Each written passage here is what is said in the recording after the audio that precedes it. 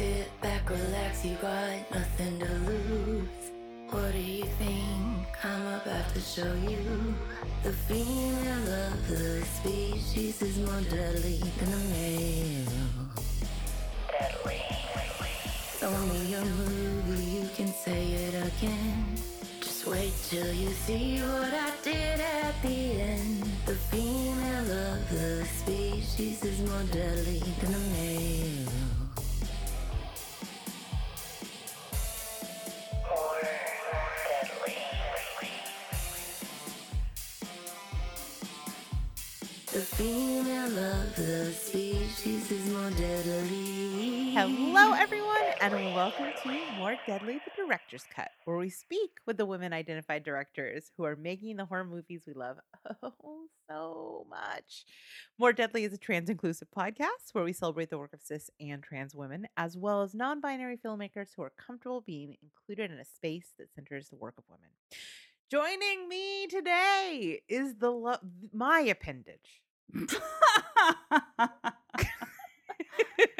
Am I a talking tumor? Is that what you're saying? No, I mean, like, you're my other half. You're my, I want to sew you to my body. It's not weird. It's normal. Everybody feels this way about their friends. Yes, of course they do. It is the excellent Ariel. Hello. Hey, babe, how are you? I'm doing okay. What has your appendage told you today? Oh, God. Get more sleep. Stop tripping over things. I don't know. Your appendage is way nicer than my appendage. I don't even want to put on the internet what my appendage tells me. Like, on if the it was daily. a real version from this movie, no. Yeah. That stays in my brain. Ooh, that shit is bleak. This is why I podcast and why when I'm not podcasting, I'm listening to podcasts and audiobooks and movies and like so that anything. You don't have a moment of silence. I gotta constantly be blocking out the appendage. Yeah. Like it has things to say. It has opinions. And I have a shower speaker for a reason. Do you have a shower speaker? I do, yes. Yeah, because the darkest thoughts, they wait in the shower, don't they? Oh, yeah, they do. It's very annoying because I also feel like I have my most creative thoughts in there. So it's like a double-edged sword, though. It's like, do you let those in but also let the bad stuff in? Or do you just listen to a podcast or some music, you know? Yeah, podcast music. Well, I can't do music because music makes me feel things, and I'm constantly trying to make sure that I never do that. Ooh, gross emotions and feelings. Disgusting. So yeah. What I'm getting at here is I related very much to this week's episode. This movie, I was like, I feel very attacked, but also very seen. Yeah. Same. Yeah. So what I'm alluding to is that today we are going to be speaking with Anna Zlokovic, director and writer of Appendage. Yeah. She was also the director and writer of the short film on which this was based. We've got another Jagged Mind situation happening here. Yes, and I am into this trajectory. This is exciting stuff. So before we get into that, Ariel, can you do me a favor and let anybody who is new around here know how we handle spoilers? Yeah, so because this is an interview episode, we are going to try to avoid spoilers as much as we can. We won't spoil anything in our review or synopsis, but there are light spoilers in the interview itself, so just proceed with caution, but this is widely available on Hulu, so you can go watch it too if you want to and then come back. And while you're there, go check out the short film. It's also absolutely. on Hulu. Because I think there's interesting comparison points to be made. Yes. You and I, whenever we get excited about something, we're always like, we've got to get that person on the show. I really want to talk to them. And like, that is a thing. When it happens, like it did for this, it's so exciting. It's so fulfilling. Like we had this similar thing happen with Birth, Rebirth. And there have been a handful of films where like, as soon as I saw them, all I wanted to do was talk to the filmmaker with you. And so this one is really special. I'm so excited. I hope other people have seen the short and have the same level of excitement for this that we did, because it is a treat to get to talk to the filmmaker. And I guess that kind of leads into let's get into the background. Okay. Ariel, you got this one, right? Yeah, I do. All right, tell me about Anna and the film. Okay, so Anna Zlokovic is an LA-based writer and director. When she was a kid, she had a Sony Handycam, and she Mm. used to make short films in the style of Austin Powers. Did it. Exactly. Which I just love the idea of. That is amazing. Also, I kind of wish that I had had one of those as a kid because I bet it's really funny to go back and watch videos Oh, that you made. hilarious. Yeah, my cousins had one, and one summer we were visiting them, and we made a Godzilla movie with their giant parrot as the What? Godzilla, and we made like Lego towns for it to break up. I wish I still had What? that. Unfortunately, it pooped all over the Legos too, but it was very fun. Oh my God, that's amazing. I would pay so much money Me to see too. that. Oh, hilarious. All right. So on top of that, she used to also rewatch her DVD of Jurassic Park like over and over and over again. But but even though she was doing these two things, she still didn't know that she was going to grow up to be a director. It wasn't really in her mind at that point. But her mom was an artist, and she told her that she should work in film. But Mm. instead, she ended up going to USC as a music industry major. Oh, funny. 2 episodes in a row where our directors went I to know. USC. I know.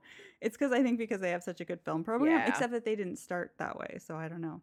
Hmm. I mean, it's just a good school, I suppose. But in her sophomore year, she transferred to USC School of Cinematic Arts, and that's where she studied film and television production. So while she was there, she tried out like basically every position in film that you could except acting, I think. Like she tried production sound, production design, cinematography, editing, and then she finally made her way into writing and directing. And Mm. she sort of called this experience, quote, an accidental Harry Potter sorting hat. I love it. Yeah. That's amazing. She was also a fellow at the Tribeca Chanel women's filmmaking program called Through Her Lens, which provides mentorship and support for up and coming women writers and directors. And then she went on to make 8 short films before making the short film Appendage, the one we were just talking about, for Hulu's Mhm. Bite-Sized Halloween, which is where you can find it on Hulu. She made that for Hulu and the studio 20th Century Digital. And they were asking specifically for shorts around 5 minutes long that were both scary and funny, or one or the Mm. other. Like it had to Mhm. be somewhere in that realm, but they kind of wanted a combo, which is how she came up with one about a talking tumor. In a USC alumni interview, she said, quote, "It was important to me that the film wasn't a bummer, so I tried to take a wink at your own pain approach to the storytelling to make sure it Mm. honored the feeling of anxiety while still being funny. It became a cathartic experience in that way," which I can Mhm. really understand because I think watching it, you sort of feel that catharsis, you know? Yeah, definitely. Mhm. So, part of Hulu's plan for their whole bite-sized Halloween project is to turn these short films eventually into features. Like the ones that do well, Ooh. they want to kind of push into that pipeline and make a full-length version. So, that's what happened with Appendage, and she got to make, her actual film. That's so It cool. And in the interview, she's going to talk about kind of the process and like where she came up with the idea and how she turned it into a full-length version. So I'm not going to get into that here. But it did have its world premiere at South by Southwest earlier this year, and then it Mhm. hit Hulu on October 2nd. So you can watch it right now, like we were saying. Yep. She also was named one of IndieWire's 28 rising female filmmakers to watch in 2023, which I think is cool because That is really cool and feels correct. yeah, exactly. Now, I don't know exactly what she's up to next, but she has said in a couple of interviews that she has a few projects in the works. She just hasn't elaborated on what they are, but I Mhm. kind of feel like horror is in her blood, so I'm Oh, yeah. hoping that that's the direction she goes in. It's game recognized game when you meet another spooky babe. Yes, exactly.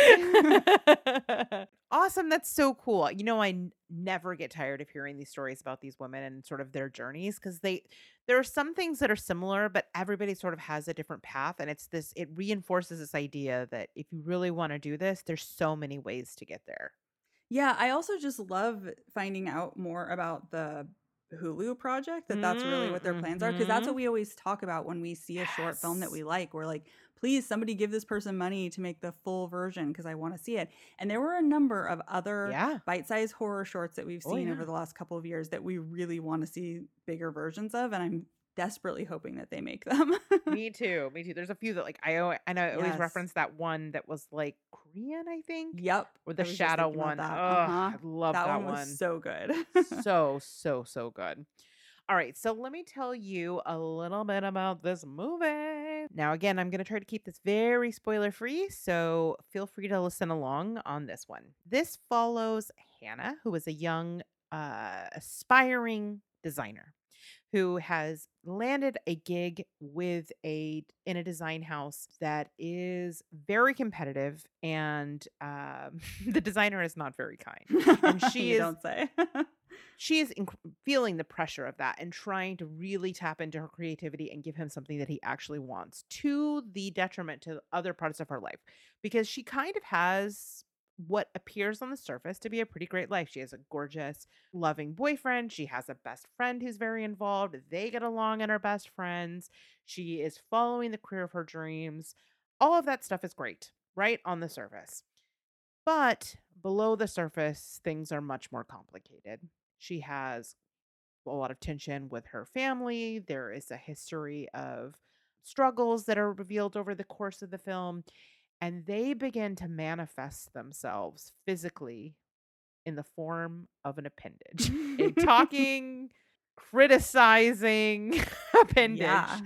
tumor that begins to grow out of her body and slowly begins trying to take over her and take over her life force.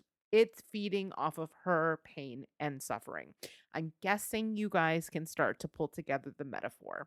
And the struggle that she faces is that she has to find a way to survive the existence of this appendage. She finds her way into a self-help group where she finds other people who can relate to some degree with what she's going through. And that's kind of as far as I'm going to take the synopsis for this, because I think this one, a lot of the fun of this film is the discovery, and I don't want to take that from you. Yeah, there's a bit So, of a twisty twist in there. there's So. a bit of a twisty twist, but we won't even touch that. So, Appendage on Hulu. Now you know what to do. All right, so let's do a quick mini review, let people know what we thought about this film and if we think you guys should head over to Hulu and watch it now. Ariel, go for it. What'd you think of Appendage?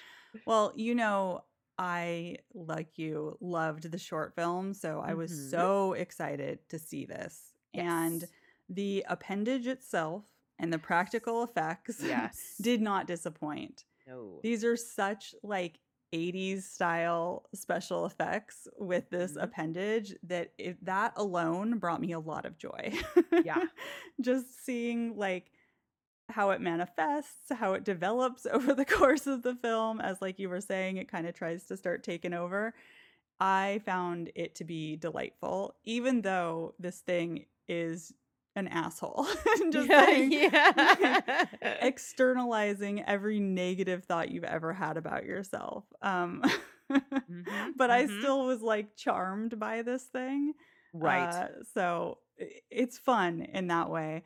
I really liked the extended mythology around sort of how the appendages work and the kind of rules to follow with them. The twist is great. I loved Emily Hampshire. I Yes. thought she was kind of chewing the scenery and being a little camp here, which was Mhm. fun. And her relationship with the main character was really cool and interesting. Mhm. Mhm. You know what I was just thinking of is the plot line that starts the film with the fashion design element kind of reminds me of the remake that the Soska sisters did of Yes. Rabbit. Yes, you're right. Yes, I can totally see that. Yeah. Yeah. Uh-huh. So, I mean, honestly, like I found a lot of it to be very relatable because like you, I too struggle with anxiety and those negative thought patterns that just like repeat endlessly. So Mhm. I definitely get where this filmmaker was coming from. For me, like some of the dialogue didn't totally land, but Mhm. I had a good time anyways. So Yeah, I also really enjoyed this movie a lot. I think especially once we get to the part where we're introduced to the self-help group and Emily Hampshire Yes. and that whole dynamic. That is where the movie really takes off for me. That and obviously the appendage as well. The I'm just gonna like co-sign essentially everything you said. Like this feels quite a bit like a modern through the perspective of a young woman basket case film. Absolutely.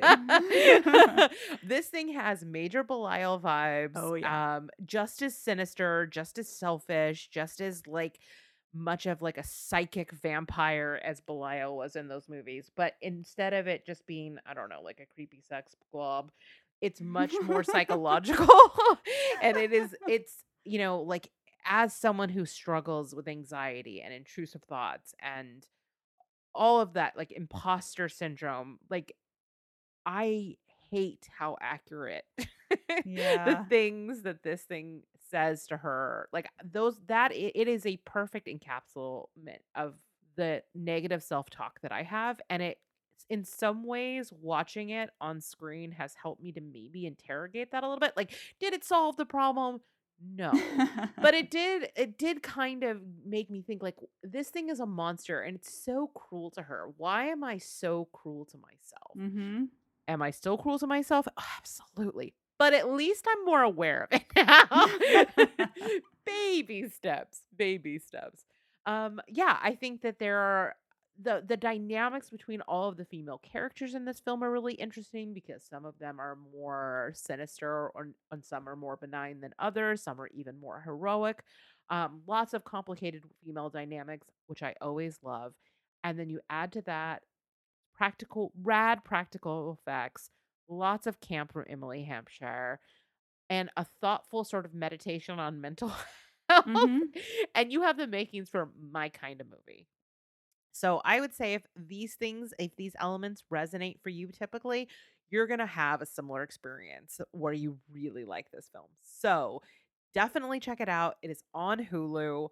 Anna is definitely a filmmaker that I find very fascinating. I will watch anything she makes. This is two for two.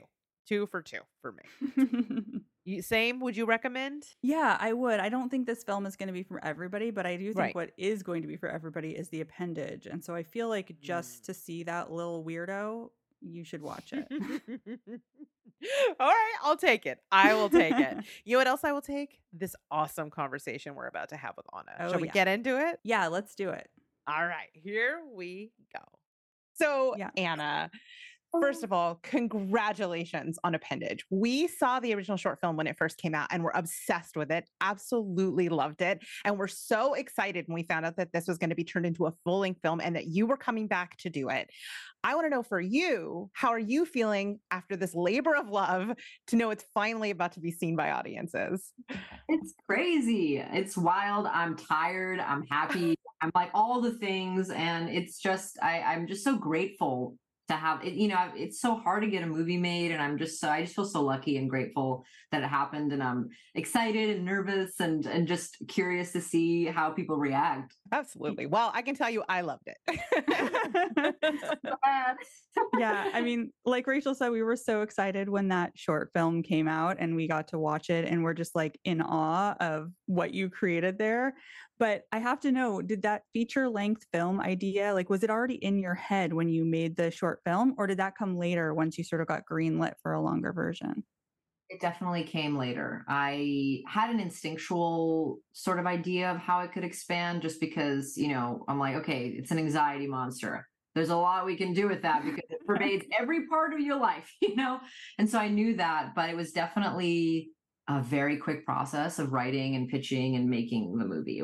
I think the short came out October 2021 and we shot the feature starting in June 2022. So it was written and conceptualized within that 6-month period and we went into pre-production.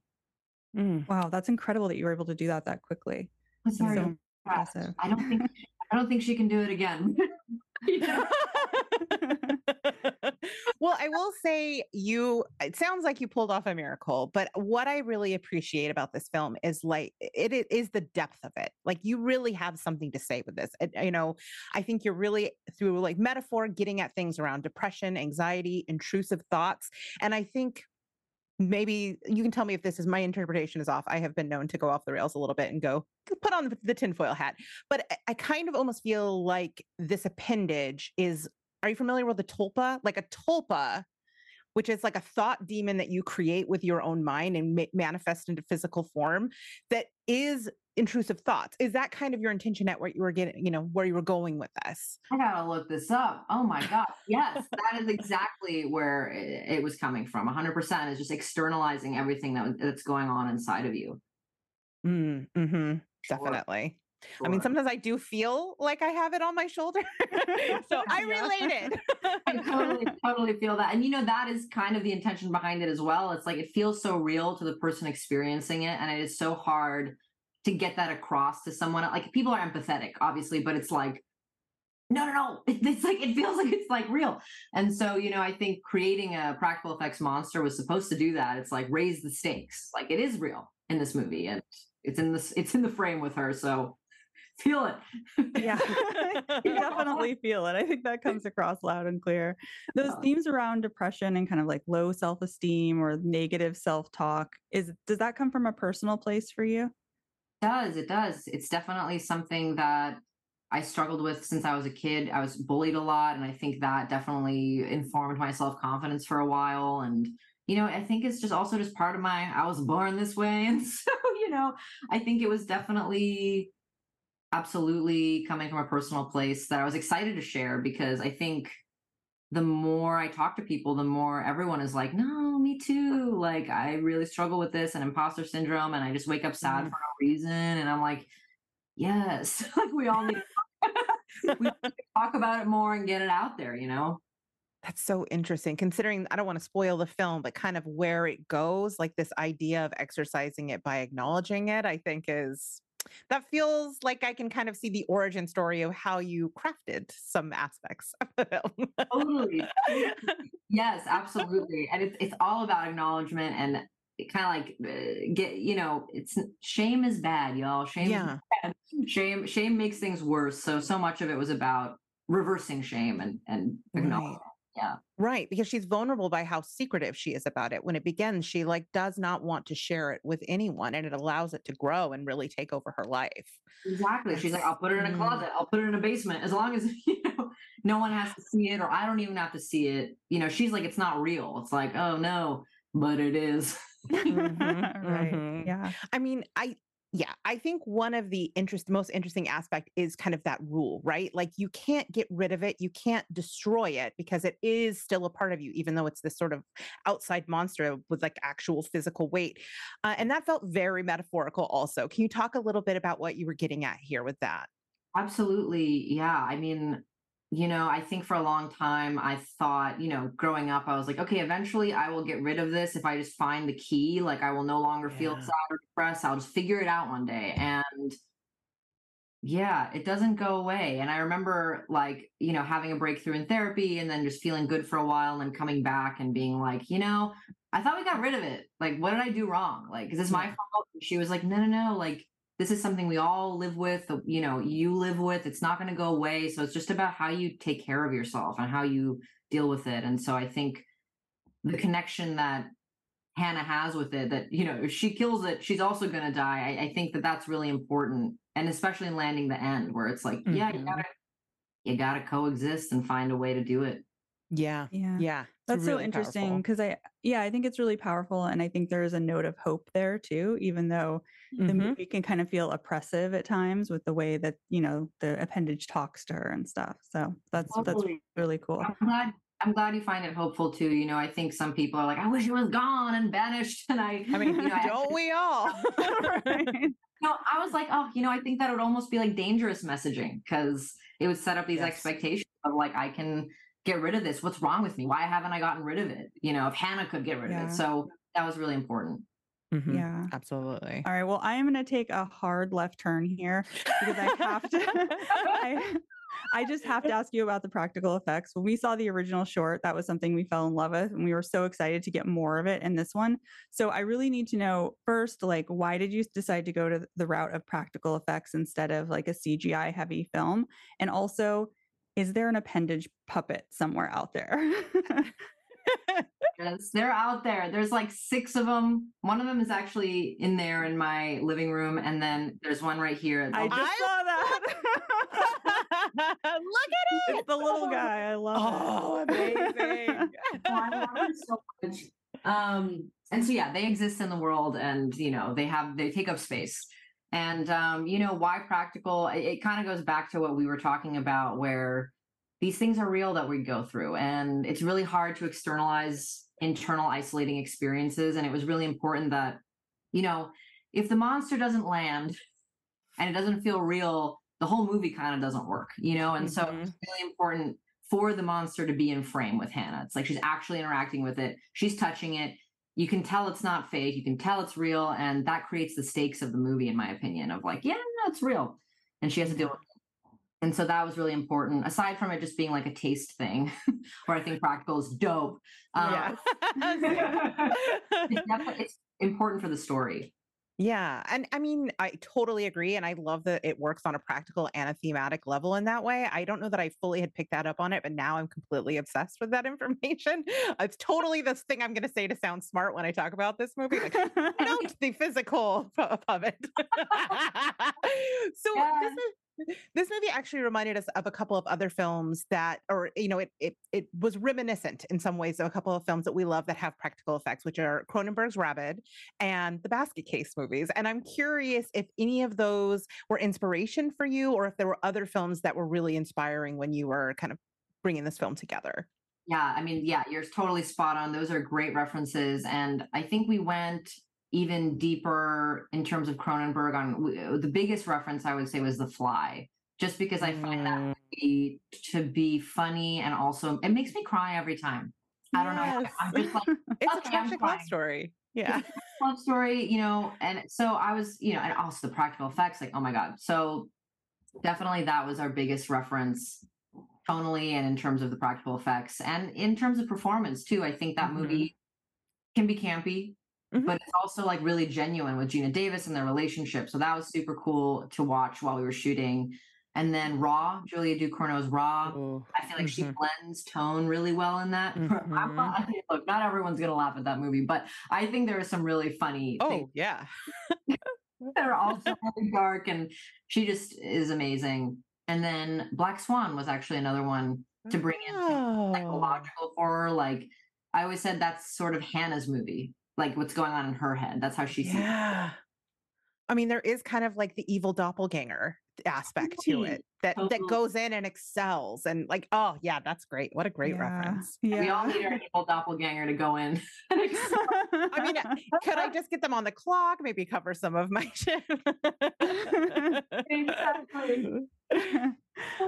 There's also like a cool female friendship at the center of your movie. Now, I know that sort of takes a turn towards the end of the film, but earlier in it, you get the friendship between those two women from the support group, but you also get the best friend Esther and Hannah and kind of their bond. And it's really Esther who ends up saving her in the end, right? She's the one who fights for her, even though her real family like is aware that she's struggling and just doesn't really care, right?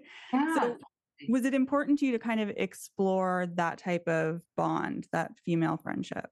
It was super important. I think it's central to the film. And even though Hannah, it's funny, she pushes away the people that are closest to her, like her best friend who really understands her. She distorts that and is like, you don't understand me. Like, it's almost like self-sabotage. And I think so much of the movie is about, no, like those people, they're there for you. And, you need that support when you're going through something like that. And it's sort of an example, even to friends, to be like, look, like, if you love this person, just stick it through. They're going to come out on the other side. And, female friendships are so special in that way because there is a depth of understanding, I think, that is really special.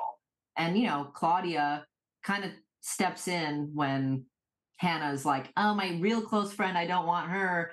Let me try this, like, really, this person I'm completely magnetized to, who's almost codependent in a way. And, we all fall into those kinds of really fast friendships as well. And, watch the movie, you'll see how it turns out. It is definitely. It's two kind of brands of friendship that were definitely being explored. Yeah, I love that. I want to talk a little bit about the relationship with Hannah and Claudia. And like, granted, I see the world through rainbow colored glasses, but there felt like there was a sexual tension between the two of them. And even if it's just the like, do I want to be her? Do I want to be with her? Is that just the charisma and appeal of Emily Hampshire with every human being on the planet, or was that intentionally cooked into this dynamic? And she's the best. She's so amazing. But no, it was totally intentional and something we talked about. And Claudia, I'm trying to figure out how to say things without giving stuff away, but definitely Claudia was trying to find a partner and trying to bring that person into her fold and find real connection with someone.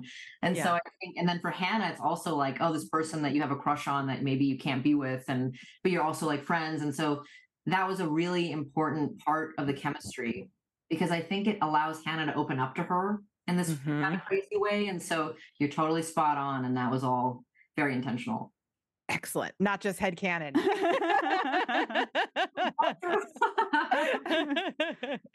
I will say, you in both versions, you got like actors who queer women are obsessed with, Rachel Sennett and Emily Hampshire. Like, what are you doing with the gays? They're both just so amazing, and I just feel so lucky to have been able to work with them, and they just bring such special things to each project in a really cool way. Definitely. Amazing. Well, that tension was definitely palpable, so it came across on screen for sure. Yes. Emily is just such a queer icon, in my opinion. I think she's just the fucking best. So it was really cool to have her in that role, because it needed that. Yeah, it did. Awesome. So I just have one other question about the movie itself. Like, I was reading that Beetlejuice and The Conjuring were movies that you made people watch before filming. Can you talk about why those particular movies? Yeah, I mean, they're so different. It's like hilarious. Yeah.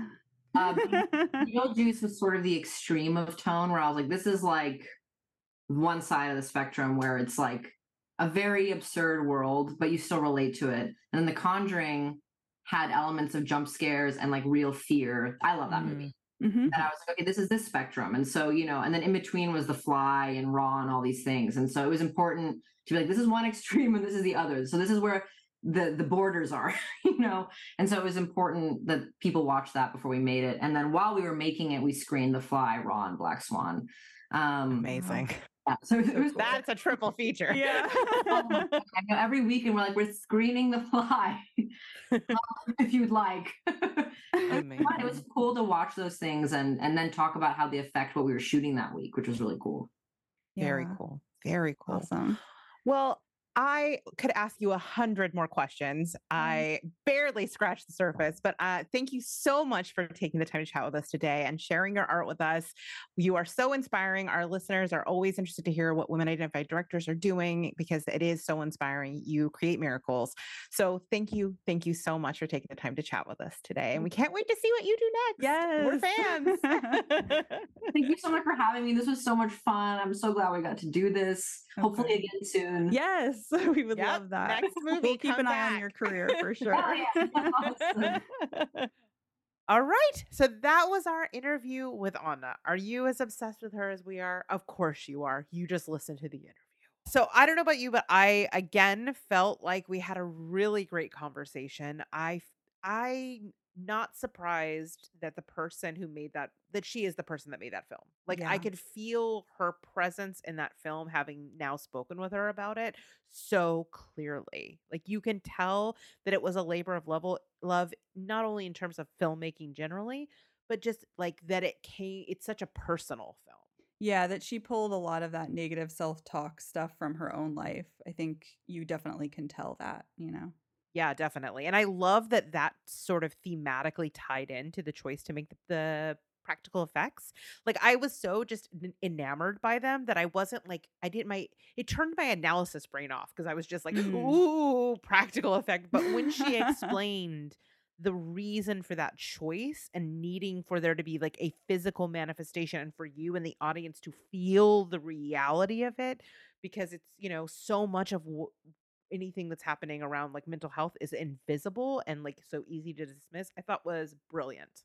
Yeah, I really enjoyed hearing that, especially because, a lot of what happens in the film is like you don't have to dig very deep for the metaphor and the themes, right? They're really obvious in Mm-hmm. this one. But I did think that part of it was interesting because I do think that takes a little more thought, to Yeah. uncover that. Yeah. But then once she said it, I was like, oh, Mm-hmm. that's Yeah. brilliant. Yeah. That's brilliant.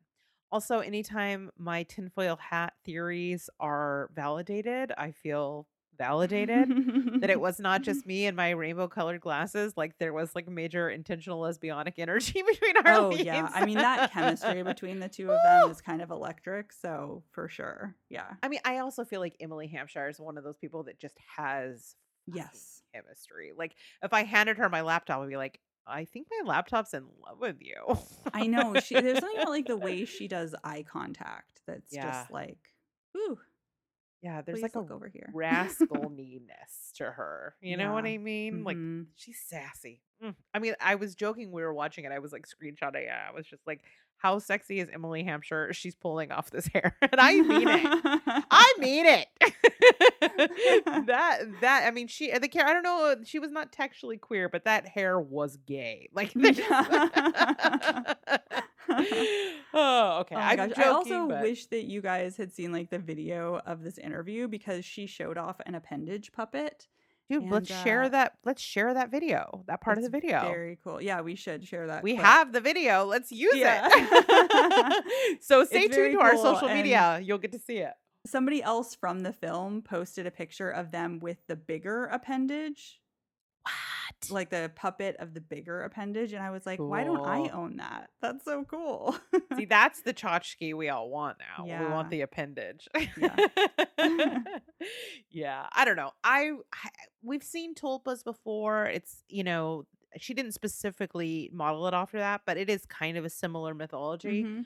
But I don't know that I've ever seen one that is just like a straight up intrusive thought, and I appreciate that. Like that Yeah. is good mythology, like resonant, personal mythology Mhm. that I really connected with in this film.